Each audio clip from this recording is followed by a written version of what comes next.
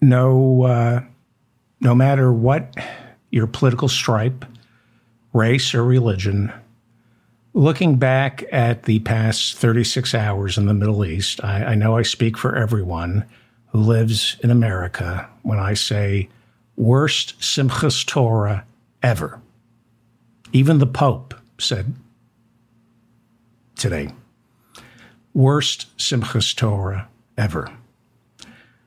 I don't know what the answer is. I just wish that there's some kind of peace that can be forged. I think maybe Joe Biden has to step up like he didn't do in Ukraine and force people to the negotiating table. It's horrible. The news is just absolutely horrible, but more killing, no matter how vile it has been, more killing will only breed more killing. That I know. Monday was Columbus Day, or Indigenous Peoples Day. I prefer to celebrate Indigenous People Day here in America. And much like in Israel, here in America, we have a problem with our indigenous people and the way we treat them. The difference between America and Israel is that here in America, we sorted out who the indigenous people are. Israel and the Palestinians just can't decide who was there first. So this is very sad. I'm Jewish. I went to Hebrew school until I was 18. So obviously, my version of events in history will stack up accordingly. I am devastated by what is going on. I just know that more war, more violence, more revenge only breeds more war, more violence, and revenge. Eventually, you're going to negotiate. So why not start now? I worry that Israel right now has a leader who is impulsive and prone to the same instincts as George W. Bush was after 9/11. My advice to Israel is don't make the same mistake America made after 9/11. That's my advice. Violence is not the answer. Obviously, Israel has a right to defend itself. That goes without saying. There are smarter ways, perhaps, to defend yourself. Lord knows we could have used them right after 9/11. Look at what we did after 9/11. A lot of tough talk. And only one person, Barbara Lee, Congresswoman from Oakland, saw through it all and voted against the war authorization. Don't make the same mistake we made after 9/11. It feels good in the moment, but it's brutal. So I am not glued to the television right now. I'm reading nonstop about what is happening. It's more efficient for me. And the visuals are just too much, and they make me sad, and they make me angry. White House spokesman John Kirby, Admiral John Kirby, formerly a spokesperson for the Pentagon, broke down in tears while talking to Jake Tapper on CNN. Anderson Cooper struggled to keep it together on Monday while playing a clip of an Israeli woman whose cousins, including a 3-year-old and a brand new baby, have all been taken hostage by Hamas. Fox News foreign correspondent Trey Yingst broke down as he described Israeli parents surrendering their DNA to identify the remains of a child. The reaction in the media here in the United States is starting to look and feel a lot like 9/11, when people who are supposed to report the story become the story. I remember CBS anchor Dan Rather, who I think is one of the greatest reporters ever. but I remember him appearing on David Letterman's late night program in the immediate aftermath of 9/11. And he had kept it together, covering the attacks, but broke down in front of David Letterman and had to be comforted on air. Rather than keeping his guard up, he said on national television that he's an American, and moving forward, I take my marching orders from President George W. Bush. Wrong thing to say.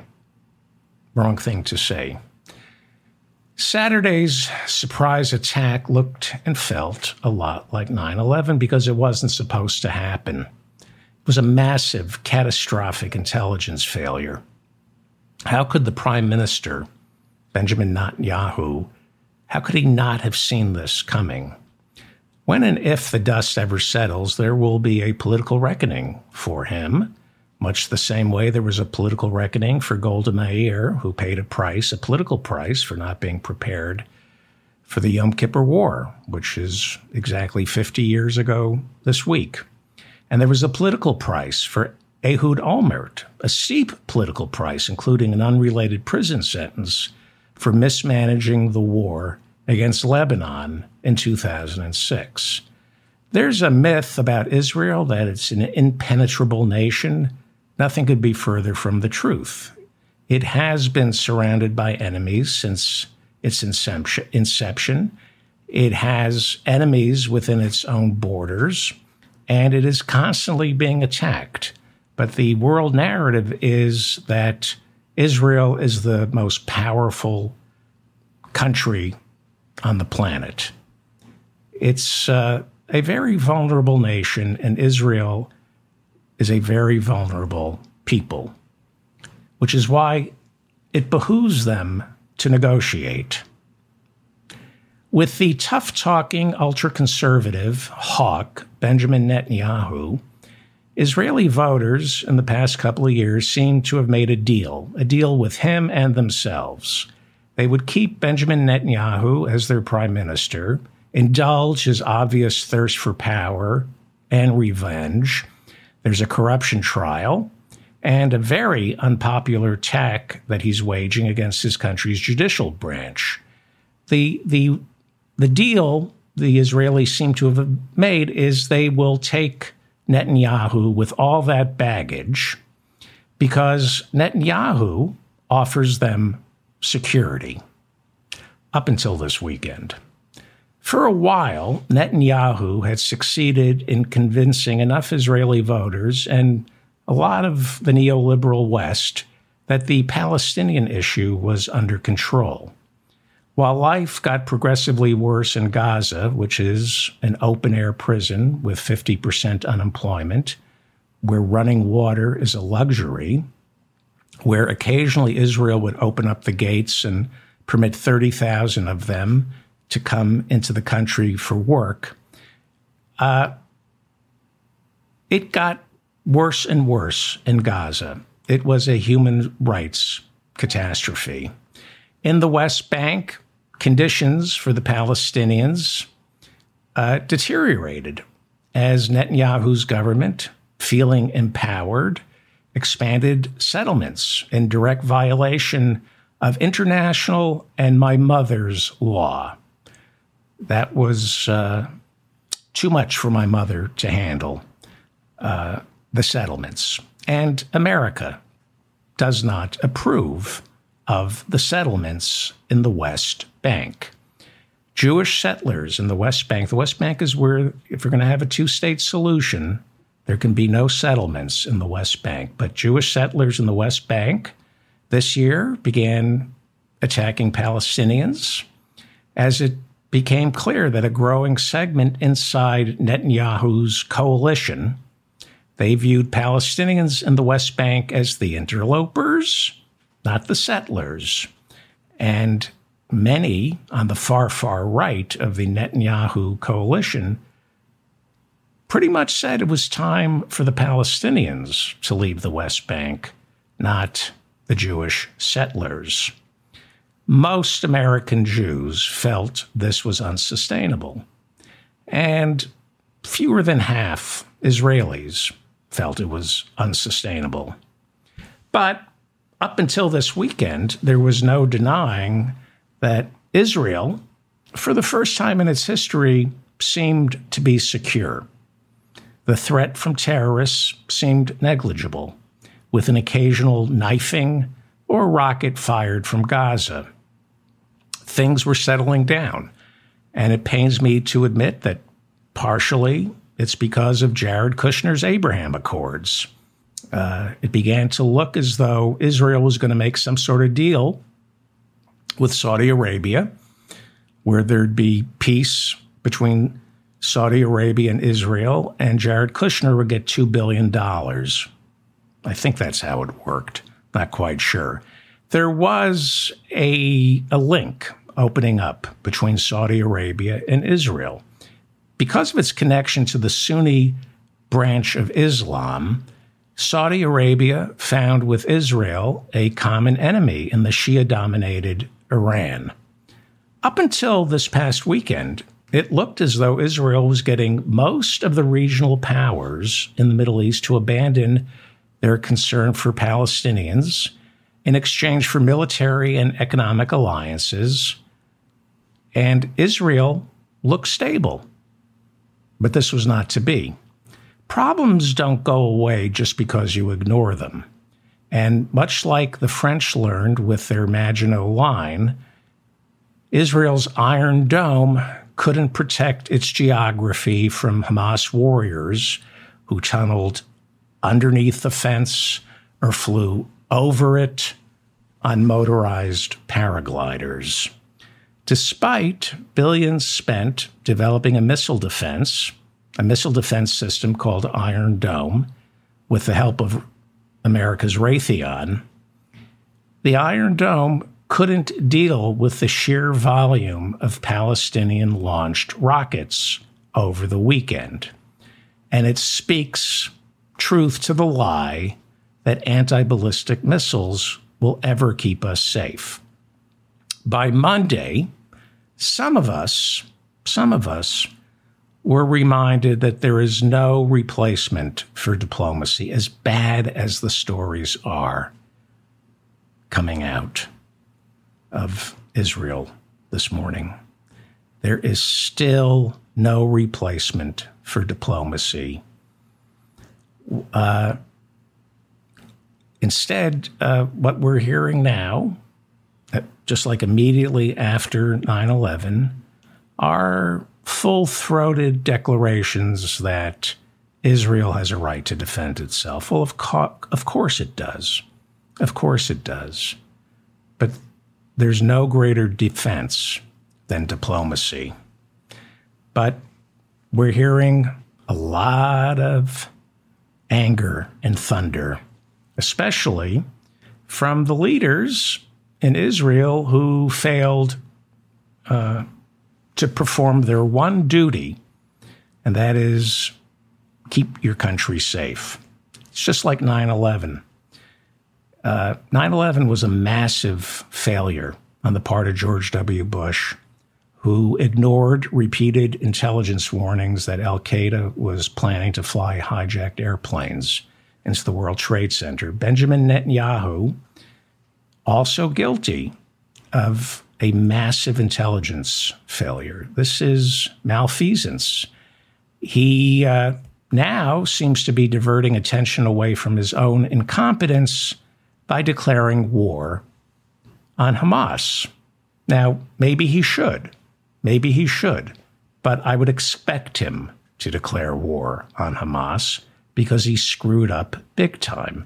So he's not about to put his tail between his legs and do the right thing, and that is sit down and negotiate with the Palestinians. Instead, he declared, citizens of Israel, we are at war, not an operation, not a round of fighting, at war.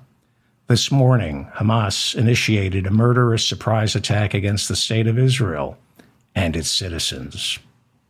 The Israeli cabinet immediately declared war against Hamas. Sounds a lot like George W. Bush, who promising people are going to suffer at our hands like they've never suffered before.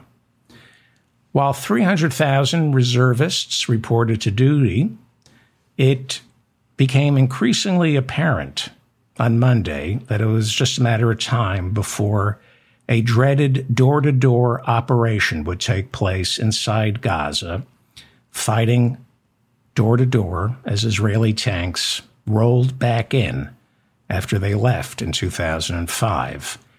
It would all be in the hope of taking out the Hamas leadership and conceding to the Israelis that wars cannot be won from the air.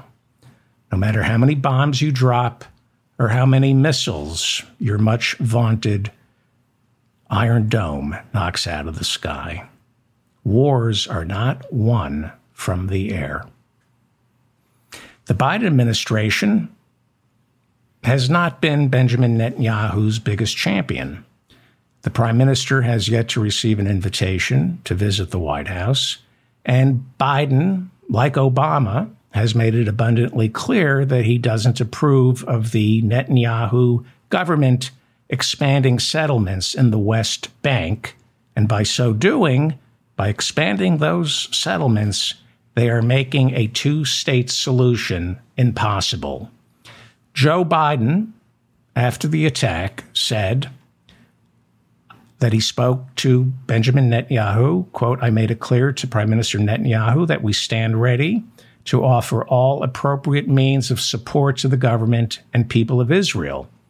Israel has a right to defend itself and its people, full stop. Let me say this as clearly as I can. This is not a moment for any party hostile to Israel to exploit these attacks to seek advantage. The world is watching." And I'm old enough to remember when U.S. presidents called for restraint, when they immediately flew somebody in and tried to jumpstart negotiations. Don't mean to be cynical here. I don't know enough about anything, but your first instinct should be peace, to calm things down, not get more weapons. Obviously, we can get more weapons into the hands of Israel. But the real weapon is diplomacy now, not revenge, because eventually you're going to have to talk. So why not now? Why not now? Netanyahu told President Biden in his conversation that there is no negotiating with Hamas. Probably not the best thing to say, considering that besides 11 Americans getting killed in the attacks, several other American citizens have been taken hostage. And there are also Palestinian Americans who are trapped in Gaza right now, complaining that America has all but abandoned them. Israel will negotiate with Hamas. They will, because to get hostages released, you negotiate. Netanyahu, despite insisting he doesn't negotiate, does negotiate with Hamas. In the past, he's agreed to release more than 1,000 prisoners in exchange for one soldier and the bodies of several others. Hamas said that there will be no talk of releasing hostages. They may be holding as many as 100 until Israel agrees to call off its missile strikes. Hamas says no talk of negotiation until the missiles stop. Over the weekend, Israel showed how interested it was in talking when it destroyed Gaza's Ahmed Yassin Mosque. So far, Gaza's death toll stands at nearly 700 dead. By the time you hear this, I know it will be more, and close to 4,000 injured. Leaders of Hamas said 4 Israeli hostages were killed on Monday by Israeli rocket attacks. Hamas warned that if the missile attacks continued, they would start executing more of the hostages on live television. Apparently, that has started. So far, diplomacy doesn't seem to be on the agenda, despite Hamas holding at least 100 Israeli hostages. Netanyahu declared on Monday that Gaza and its 2.3 million inhabitants are now under siege. Israel controls nearly all the electricity that flows into Gaza, and Netanyahu on Sunday cut it off. There is now a blockade of food, water, and oil in effect. Antonio Guterres, Secretary General of the United Nations, called Palestinian grievances legitimate, but said they do not justify the attacks on Israel. So far, 900 Israelis are reported dead, with 2,315 Israelis injured, 360 in critical condition. Israeli Rescue Service officials say they retrieved about 260 bodies from a music festival that was attacked by Hamas. There are reports that many of the victims were raped. There are now some reports that the number of hostages taken by Hamas may exceed 130. Fighting has not been isolated to Gaza. In the West Bank, 17 Palestinians are reported to have been killed. And in northern Israel, fighting between Iranian-backed Hezbollah soldiers in southern Lebanon and Israeli troops broke out over the weekend. Rockets reportedly landed in northern Israel in response to Israel killing 3 soldiers in Lebanon who were fighting for Hezbollah.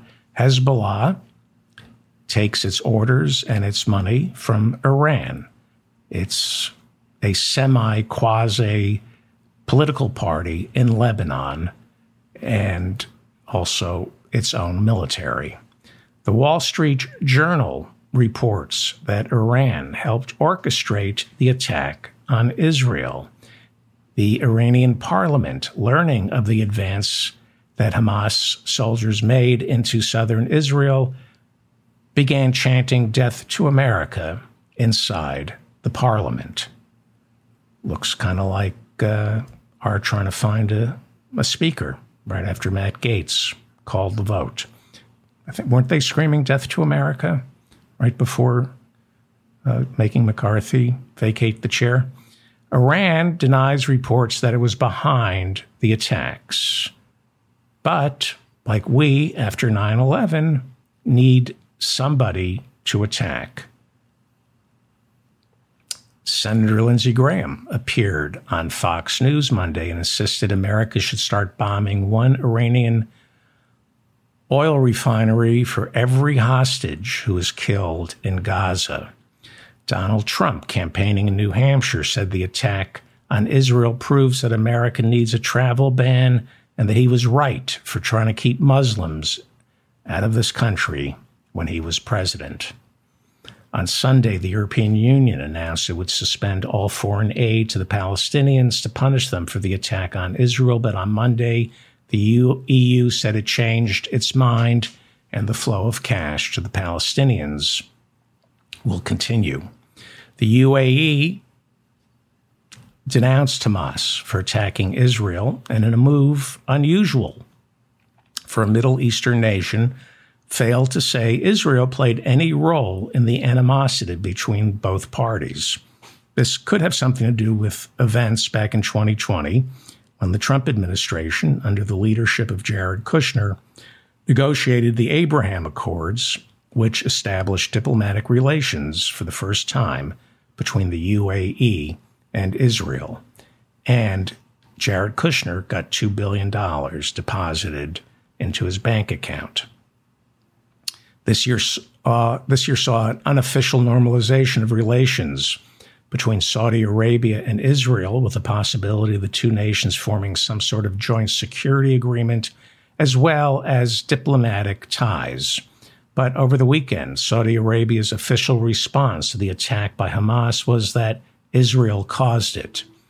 It is believed that one of the primary reasons Saudi princes financed the attacks on the World Trade Center and the Pentagon on 9/11 was because of Israel's mistreatment of the Palestinians.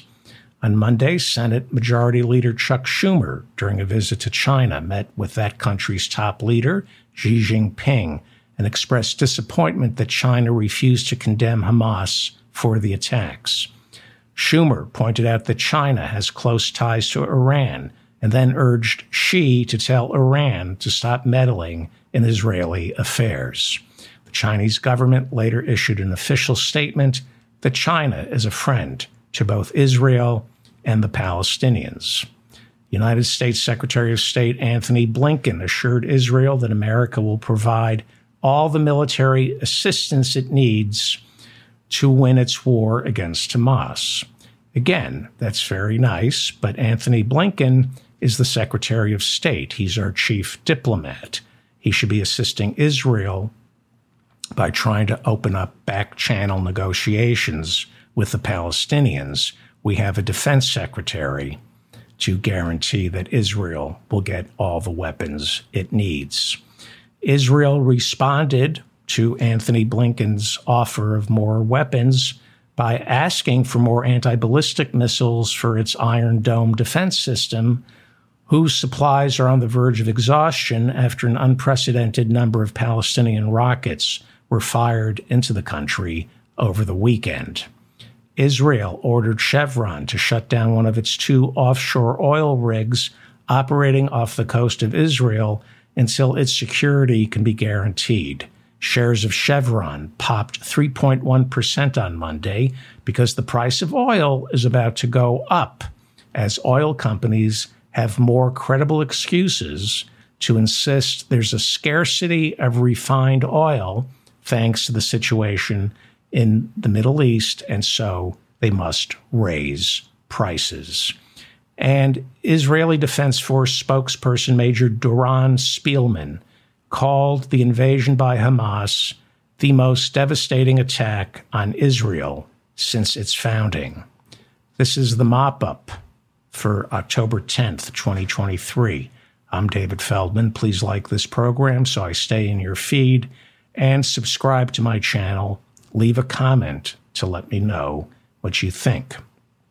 Earlier, I said that Israeli Prime Minister Bibi Netanyahu would pay a steep political price for what can only be described as a catastrophic failure of intelligence and competence. Nobody is quite sure how Israel let its guard down, but it probably speaks volumes to Netanyahu's lack of leadership. This year, thousands of reservists threatened to quit the military in protest of Netanyahu's heavy-handed attempt to strip the judiciary branch of its power. Whether or not that played any part in Israel's devastatingly poor preparedness, it doesn't matter. It will be perceived as such. Unlike the United States after 9/11, when George W. Bush completely screwed up and was rewarded with a 91% approval rating, the highest of any modern president, Israelis are not so forgiving. Unlike after 9/11, when the narrative was controlled here in America and mainstream voices were forbidden from discussing why this happened, you weren't allowed to ask why we were attacked. You were only allowed to call it evil.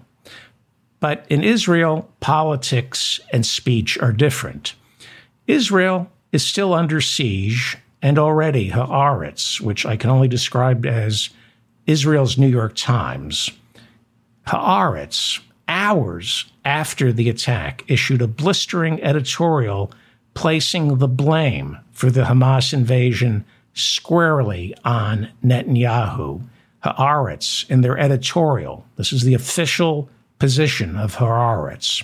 It's their editorial. They write, Netanyahu will certainly try to evade his responsibility and cast the blame on the heads of the army, military intelligence, and the Shin Bet security service who, like their predecessors on the eve of the Yom Kippur War, saw a low probability of war, with their preparations for a Hamas attack proving flawed. Shin Bet is the equivalent of Homeland Security. Haaretz goes on to write, however, the military and intelligence failure does not absolve Netanyahu of his overall responsibility for the crisis, as he is the ultimate arbiter of Israeli foreign and security affairs. Netanyahu is no novice in this role, like Ehud Olmert was in the Second Lebanon War, nor is he ignorant in military matters, as Golda Meir in 1973 and Menachem Begin in 1982 claimed to be. In the United States, pro-Palestinian protesters took to the streets of major cities to show support for Hamas and the attack on Israel. The Democratic Socialists of America sponsored a pro-Palestinian march in New York City that was, by the look of things, decidedly pro-Hamas and anti-Israel, with protesters insisting Israel brought the suffering on themselves. This is one of the reasons we don't have Medicare for all in America. This is one of the reasons we don't have a more powerful movement on the left. A lot of Jews are turned off by the anti-Israeli sentiment shared by progressive Democrats. As more and more younger leftists, including American Jews, turn away from Israel, a good number of Jewish Democrats who are normally predisposed towards leftist candidates become frightened. This is the wedge issue that allowed AIPAC during the 2022 midterms to set up shadow super PACs and defeat far-left congressional candidates who would have fought hard for Medicare for all and the rest of Bernie's agenda. American Jews who would normally be all in on a far-left domestic agenda are turned off by the anti-Zionism they see on the far left, to which I say, you don't win by disengaging with them. Now look, I'm a leftist. I believe in a Jewish state. I believe in a two-state solution. I believe in a Jewish state and a Palestinian state. I also believe Gaza is an open-air prison. That's a fact. And America must put more pressure on Israel to find a peaceful resolution to this problem. I do think you can be anti-Israel and not be anti-Semitic. I know a lot of Jews who aren't anti-Semitic but are not Zionists, okay? I also don't think it's a good idea for the Anti-Defamation League to conflate anti-Zionism with anti-Semitism. I also believe anti-Semitism is real, and it's never, ever going to go away. And I think a lot of people hide behind anti-Zionism to mask their hatred for the Jews, the same way a lot of right-wing Christians hide behind their pro-Israel stance to mask their hatred for the Jews. On the right, you have people who love the idea of Israel for many reasons, one of which is it's a place we can send the Jews.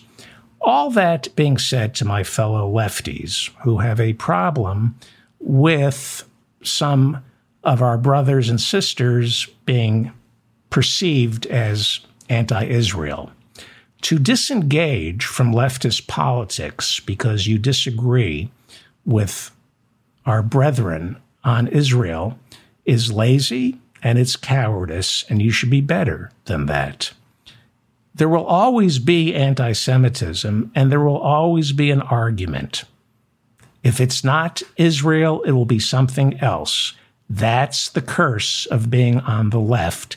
Stay and fight for Medicare for all and all the other important issues like free tuition at public universities, free daycare, student loan forgiveness. All those issues have nothing to do with Israel. Don't walk away from the fight. Too many of my friends have walked away from the left because they sense anti-Semitism, like there isn't any on the right. It's lazy and cowardice. And again, no matter what you do, there will always be anti-Semitism. It's like the seersucker suit in your closet. It's a perennial. It never goes out of style. So stay on the left and fight for what you believe. And listen to the people who genuinely believe the Palestinians are victims. Listen to them. You don't live in Israel. You live here in America, and you must listen, get along, and try to find common ground with everyone on the left. We all want the same things, even though some of us disagree on certain issues, like Israel. Look, if I can root for Liz Cheney because of the way she took on Trump, Jews can stay with the Democratic Socialists, even if some of those Democratic Socialists hate Israel. Here is the official statement from the Democratic Socialists of America. We unequivocally condemn the killing of all civilians. It is imperative for international human rights law to be respected, but we cannot forget that the Israeli state has systematically denied Palestinians the right to self-determination for decades. Well, just because you're right, it doesn't mean your timing is right. Maybe you could have held off a couple of days. Maybe you don't celebrate war. Is that the position of the Democratic Socialists? To celebrate war and violence? Just because you're right doesn't mean your timing was right. Wrong? I guess the word I'm looking for is class. It's low class to stage that kind of protest in the wake of this disaster for both Israel and the Palestinians. Wrong time. Socialists should be calling for peace, not pointing fingers right now. I like Rashida Tlaib. She is a congresswoman from Michigan, and she is the only Palestinian American serving in Congress. We need more voices like Rashida Tlaib. I urge all of you to donate to her campaign. Now, is she right for calling Israel an apartheid state immediately after these attacks? That's not for me to say. Gaza is an open-air prison. She is the only Palestinian American serving in Congress. So do we really want to discuss apartheid? We need to end the bloodshed, and we need to figure out a way for the Israelis and the Palestinians to live in peace. And we're not getting there. We're not getting there. If we do what some members of the Squad did over the weekend and turn their back on Rashida Tlaib for speaking out against Israel. She is the only Palestinian American serving in Congress. That's her job. Her job is to speak out and support the Palestinians. So, of course, she was condemned by too many Democrats for making a statement that I'm going to read. You decide and leave a comment. Again, maybe in the wake of a horrible disaster with the war still going on, it might be a good idea not to have so strong an opinion and push for diplomacy. But everything she says here, you decide. You tell me if she's wrong. I grieve the Palestinian and Israeli lives lost yesterday, today, and every day. I am determined as ever to fight for a just future where everyone can live in peace without fear and with true freedom, equal rights, and human dignity. The path to that future must include lifting the blockade, ending the occupation, and dismantling the apartheid system that creates the suffocating, dehumanizing conditions that can lead to resistance. Now, we live in a world of sound bites, so nobody got to read or hear Rashida Tlaib's full statement. If you're a Jewish American like me, I urge you to donate to Rashida Tlaib. We need voices like this in America. Okay? She goes on to write, the failure to recognize the violent reality of living under siege, occupation, and apartheid makes no one safer. No person, no child anywhere should have to suffer or live in fear of violence. We cannot ignore the humanity in each other.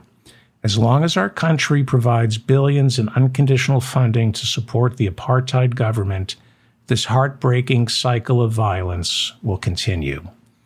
So a lot of people are upset that she chose to use the word apartheid. Maybe not the best choice right after, but she believes that.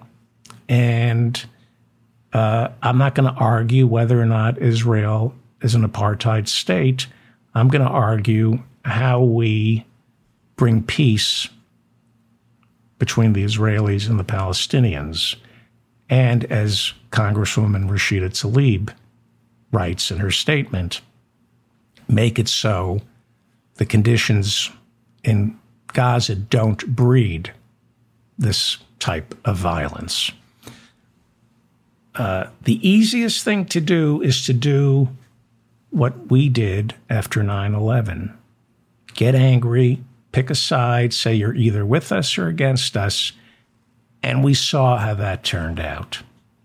Okay? So I urge everybody, even if you don't agree with Rashida Tlaib, if you're a Jewish American, even if you don't completely agree with Rashida Tlaib, maybe you don't approve of her use of the word apartheid, she is the only Palestinian American serving in Congress. I ask you to donate. We need to hear this voice here in America. Former Speaker of the House, Kevin McCarthy, held an emergency press conference on Monday in which he said there are too many problems in the world for America not to have a speaker. McCarthy said he knew how to stop the fighting between Hamas and Israel. Yeah, because he's done such a great job bringing an end to the civil war inside his own party. McCarthy outlined a 5-point plan to assist Israel, which for some reason, all 5 of McCarthy's points in his plan were various methods of disemboweling Matt Gaetz. I'm not sure how that solves the problem in the Middle East. Then McCarthy said he would be open to returning as speaker, but only for the bad of our country. He said his ego is bruised, he's moved on, but he would be willing to come back as speaker only for the bad of this country to ensure Americans have unaffordable health care and no place to live. Jim Jordan is running for speaker, and the knives have come out to destroy him. If you remember last week, I was praying that Jim Jordan would run for speaker because in Washington, everybody rises to their highest level of corruption, right? We're going to look into his wrestling scandal in a second. But it's important to keep in mind that people have forgotten that Jim Jordan was one of the loudest 2020 election deniers and spoke on the phone January 6 a couple of times with Donald Trump. He refused to testify before the January 6th committee. Jim Jordan ignored the subpoena, as did Kevin McCarthy, by the way. And both of them, after January 6, voted not to certify for Biden. Liz Cheney went down to defeat in the primaries back in 2022. Over the weekend, she spoke out against the idea of Jim Jordan as speaker. Jim Jordan knew more about what Donald Trump had planned for January 6th than any other member of the House of Representatives. Then she spoke about our Constitution. And if the Republicans decide that Jim Jordan should be the Speaker of the House, there would no longer be any possible way to argue that a group of elected Republicans could be counted on to defend the Constitution. As I said, There are accusations that Jim Jordan, while serving as a wrestling coach at Ohio State University, looked the other way while the team physician, Dr. Strauss, molested hundreds of male wrestlers who Jordan coached. There are accusations that when told that they had been attacked by the team physician, Jordan reportedly said, "That's Strauss," and pretty much told the boys to walk it off. The lawsuits are continuing thanks to a recent ruling by the Supreme Court, which lifted the statute of limitations on that case. Here is one of Jim Jordan's wrestlers testifying back in 2020 before the Ohio House Justice Committee. He's testifying on how Jim Jordan called, cajoled, and begged him not to level an official complaint against him, not to open up and talk about the role Jim Jordan played in facilitating Dr. Strauss's transgressions. This is Adam D. Sabato. This is disgusting. You people have the power to do something. Ohio State is too arrogant. They think it's going to go away. Jim Jordan called me crying.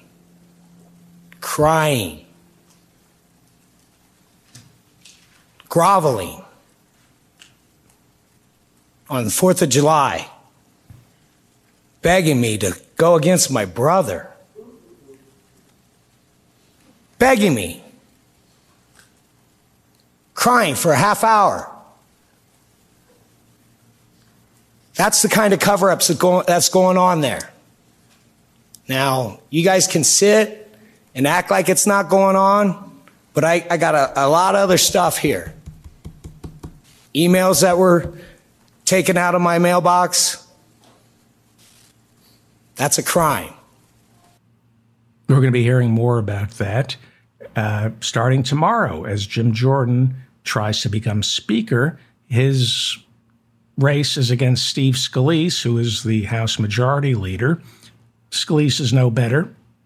Steve Scalise has refused to say whether or not the 2020 election was stolen. And Liz Cheney recently said of Steve Scalise millions about his election denying, and he refused to certify. This is what Liz Cheney said of Steve Scalise. Millions of Americans have been sold a fraud that the election was stolen. Republicans have a duty to tell the American people that this is not true. Perpetuating the big lie is an attack on the core of our constitutional republic. Bobby Kennedy has left the Democratic Party. He will now run against Joe Biden and Donald Trump in a third-party bid. His brothers and sisters issued a statement that Bobby Kennedy is dangerous to America. I'm David Feldman, reminding you to stay strong, protect the weak, and pray for peace. Pray for peace and forgiveness. Everything, all my unhappiness in life stems from fighting with people and failing to forgive. Life is an exercise in forgiveness. And we can keep giving arms to people around the world. That's the easiest and the laziest thing to do. Or we can urge peace. There was a time in this country when our president's first response was not, a country has the right to defend itself. There was a time when our president said, this is horrible. Let's make sure this doesn't get out of hand. What happened in Israel was disgraceful, sad, and depressing. I worry, just like after 9/11, the wrong heads will not prevail, and stupid, stupid things will be done just because it feels good, or just because you're covering up your own malfeasance. Worst Simchas Torah ever, right, everybody? The worst, that's what everybody is saying. Worst Simchas Torah ever. you.